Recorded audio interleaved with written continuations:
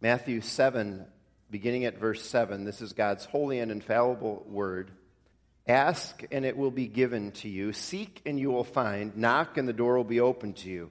For everyone who asks receives. He who seeks finds. And to him who knocks, the door will be opened. Which of you, if his son asks for bread, will give him a stone?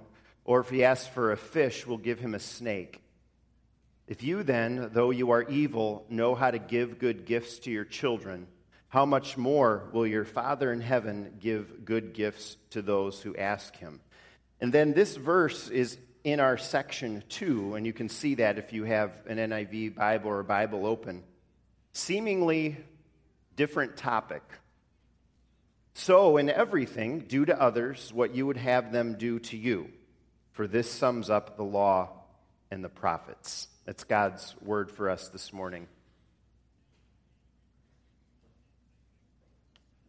Brothers and sisters, friends, Pokemon Go was a game app released on July 6th of this year.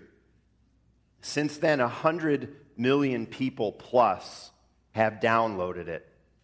I checked it out a few weeks ago to see what it was about. I can see the attraction. I didn't end up getting into it. It's off my phone now. But basically, using your phone's camera as well as Google Maps and GPS, you search for Pokemon to capture, little creatures.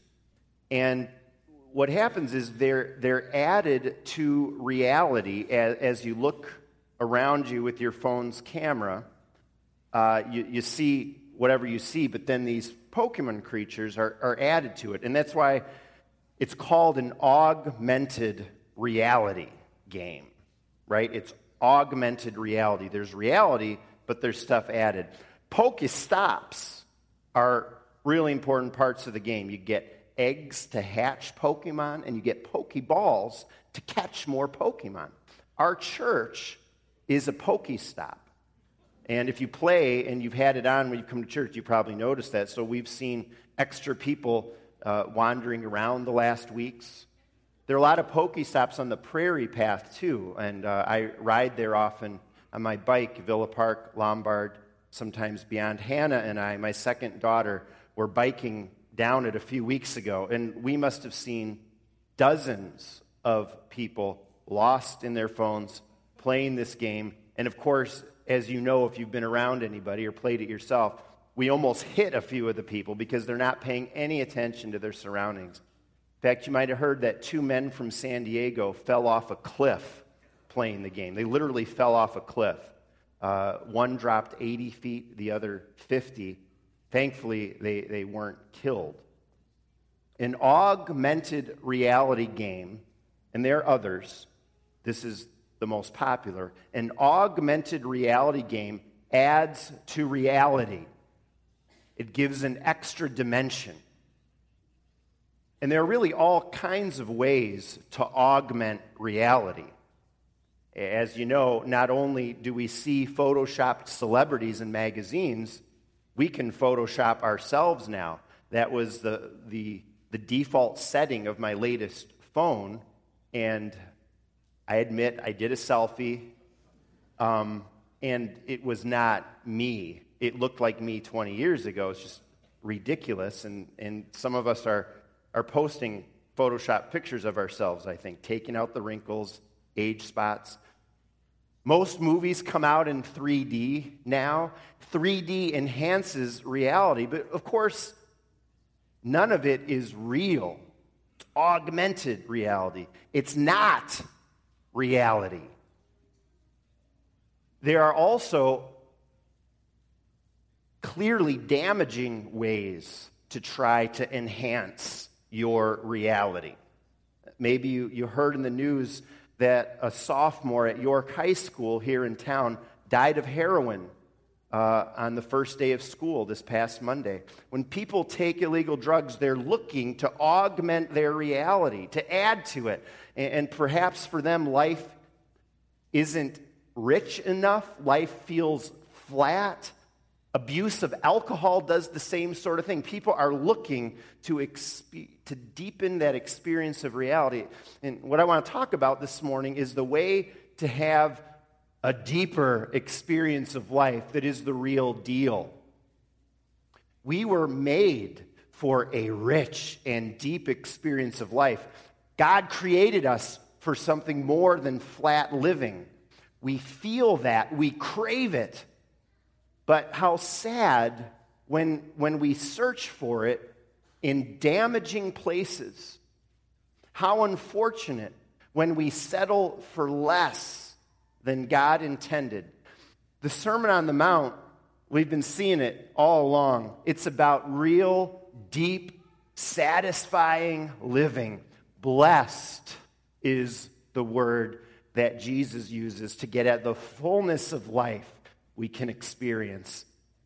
Our verses reveal 3 dimensions that we're called to live in. And when we are, we'll experience satisfaction in life. When you're feeling flat, when this life isn't enough, and you want more, when you feel that, you know what? That's your built-in longing for what Jesus created you for. It's how he wants us to live. And it could be today that you're missing or you're lacking in one or more of these 3 dimensions Jesus talks about here. The first dimension in our text is upward. Upward. Jesus is teaching us about prayer to our Heavenly Father. He talked about it earlier in this Sermon on the Mount too. And when it comes to prayer, Jesus says, ask, seek, and knock. In other words, don't be shy, persist. And when we do that, there's a beautiful promise. If you ask, it will be given to you. If you seek, you'll find. If you knock, the door will be open to you. It's so simple. It's so straightforward. A command and a promise. We're called to take it at face value. We're called to believe it and trust it. Jesus gives a little illustration. An earthly father, even though he's evil, and Jesus means by evil here that he's a sinner. He's imperfect, sometimes makes wrong choices, but any father would only give his son a good gift. So the argument is, how much more will our Heavenly Father, who is perfectly good, also give good gifts to his children? We're encouraged, we're commanded to reach out, to reach up to the Heavenly Father in prayer. We are to be heavenly directed, to have this upward orientation. Sometimes, it's so simple. The command, the sure promise, and yet we can fail in this. And sometimes we think, and it might cause us to be less than enthusiastic in our prayer life sometimes. We think there are all sorts of people who, without seeming to pray, are healthy. They have a job.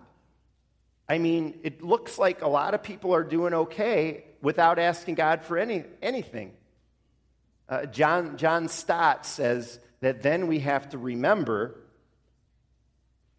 Jesus talks about good gifts here. We have to remember that there are regular gifts from God, and then there are salvation gifts. Regular gifts are what people get from what we call God's common grace. Like the Bible says, the sun rises on both the wicked and the righteous. But then by special grace, those who belong to Jesus get special gifts, salvation gifts.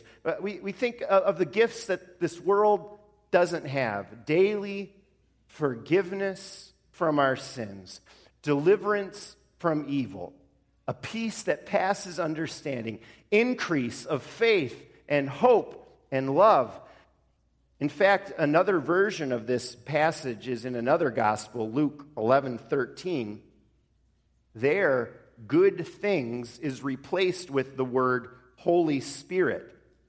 So Luke says, how much more will your Father in heaven give the Holy Spirit to those who ask him. So that's what the good things are about. So these are spirit things, special gifts just for God's children. This is about losing a loved one, but yet having hope, having that precious gift of eternal life. I mentioned Sarah's grandma last week, and she passed away on Friday, and we're leaving later today for her funeral tomorrow. We're going to miss her deeply. Her 3 children will, but we've got a hope because we're believers. Her life has not ended. Without the Father's gift of eternal life, what do you have in the face of death? A number of us have had these sort of conversations, whether it's sitting in the hospital, facing a surgery, losing a loved one. What do you have in the face of death? I suppose you kind of shrug your shoulders. Well, that's that. We go on.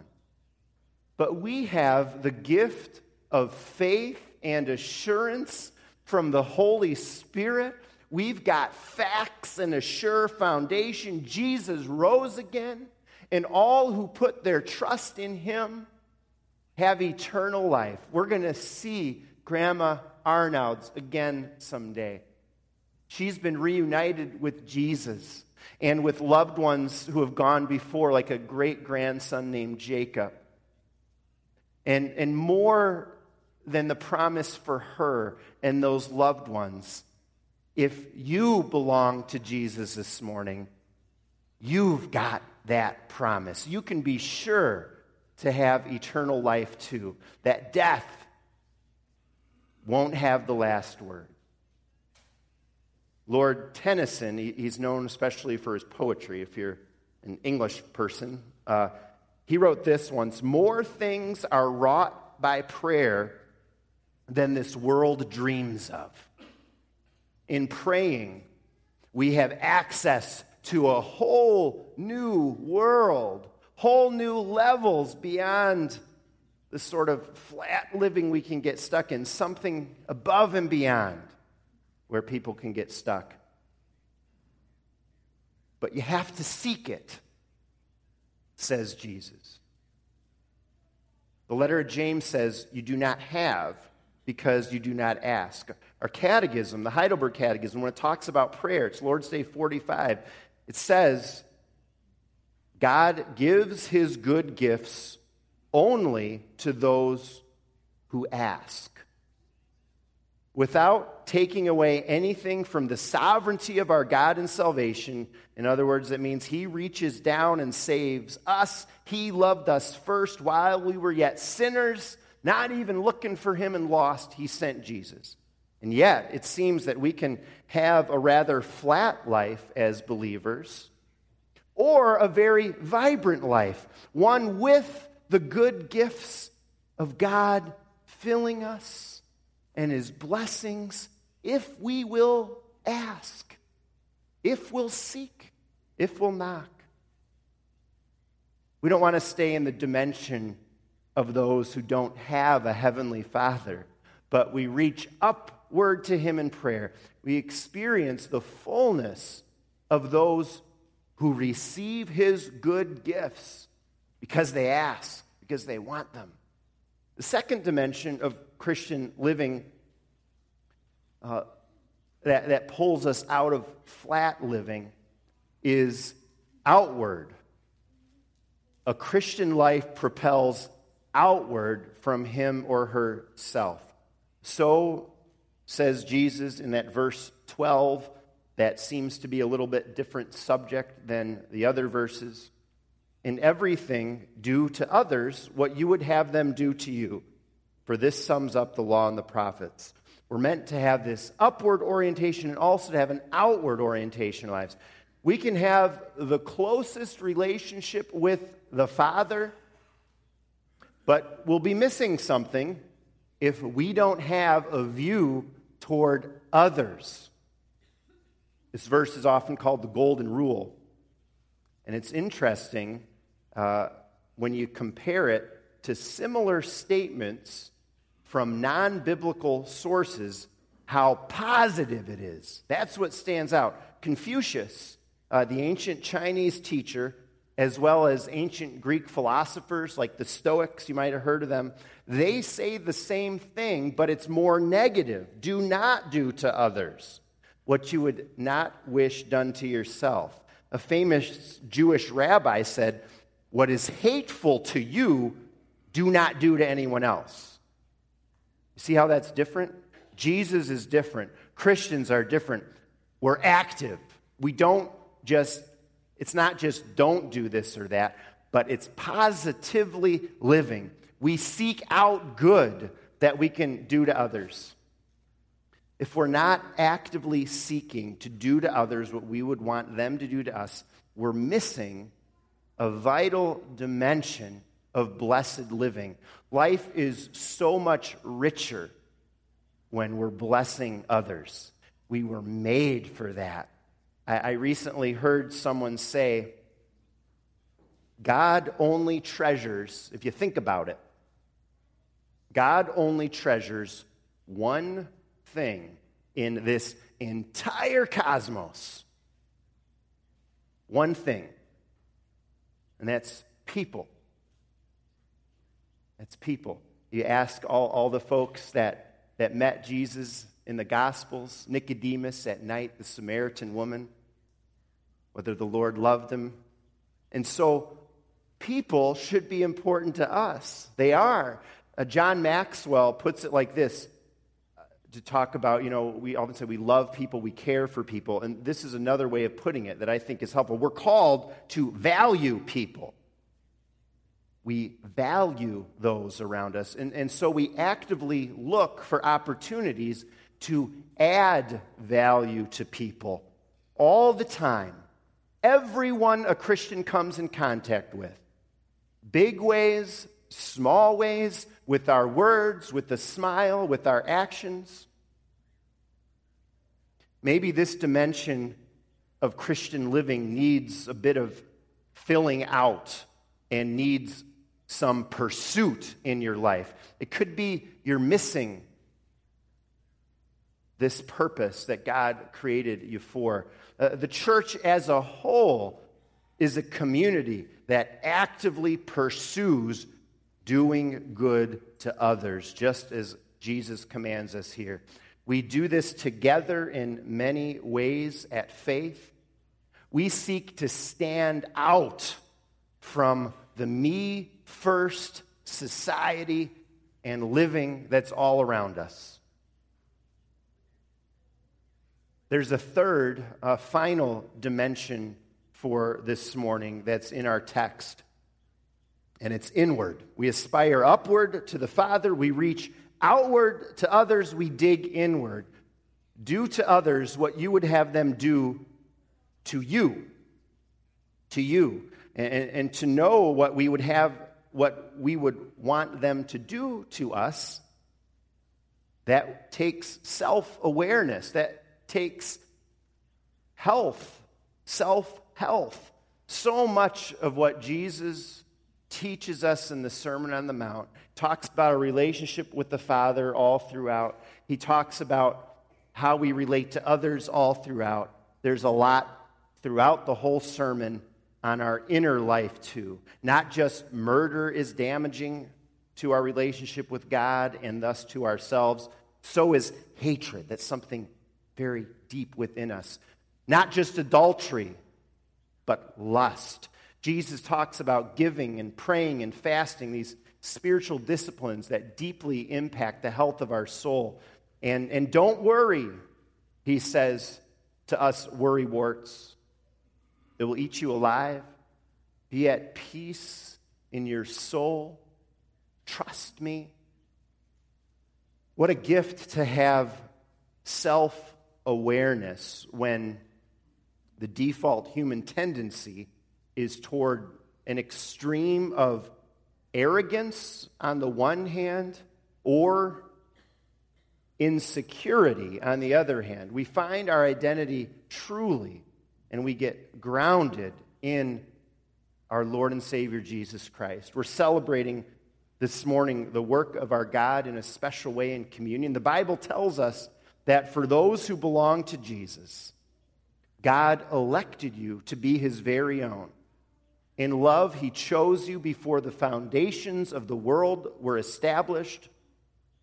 That means that you have value in the Lord. You're not a nobody. We're somebodies. We're children of God. And knowing that, finding our identity in Jesus, that keeps us from thinking too low of ourselves and being sort of insecure little mouses. But it also prevents us from thinking too much of ourselves and kind of being arrogant jerks sometimes. God's in control, not us. We're dependent on him for salvation, for life and breath. In Jesus, we gain a proper satisfaction. There's a peace for our hearts, and remaining in him, developing the spiritual disciplines, we gain health, strength inside. And we see it even in prayer in our text. Ask, seek, and knock. The door will be open to you. Here our text brings up, as we go through it, the upward and outward dimensions first. And I think that makes a lot of sense. That's the biblical way. And the crazy thing is, when you put God and others first, there will be inner benefits and fulfillment. The world puts this last dimension first. It's about me, myself, and I. And you know what the result of putting you first is?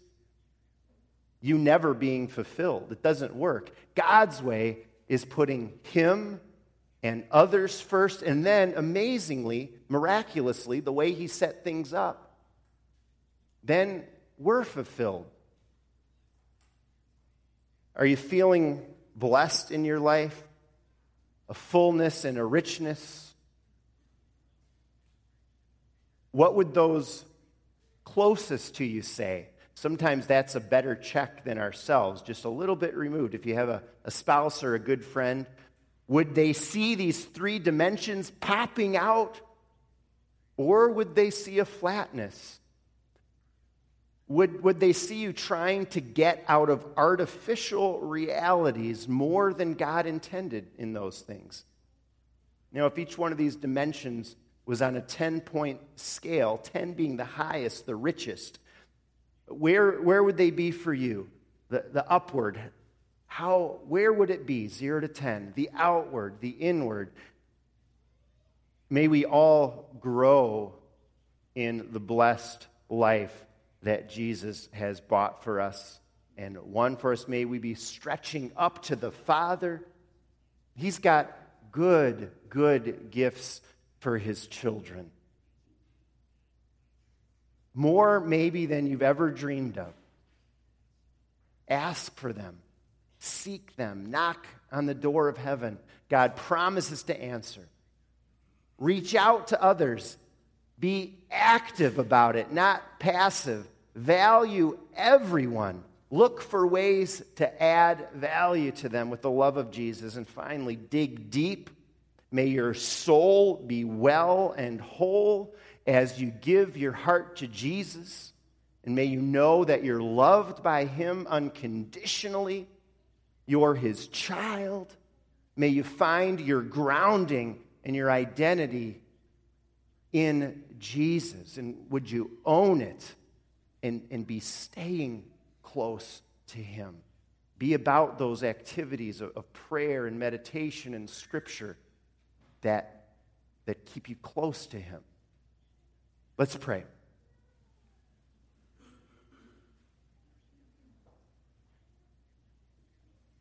O Lord Jesus, in your word, in this Sermon on the Mount, we've seen again and again bold words challenging words. I pray, Lord, that you would impress upon us the power of your word, the power of your love, the power of salvation, the power of belonging to Jesus, and in all dimensions of our life, be living fully for you. Give us grace for that. Bless us as a church together, that all of these dimensions would just be popping out for all to see and to come and know Jesus too. In your name we pray, and all God's people said, amen.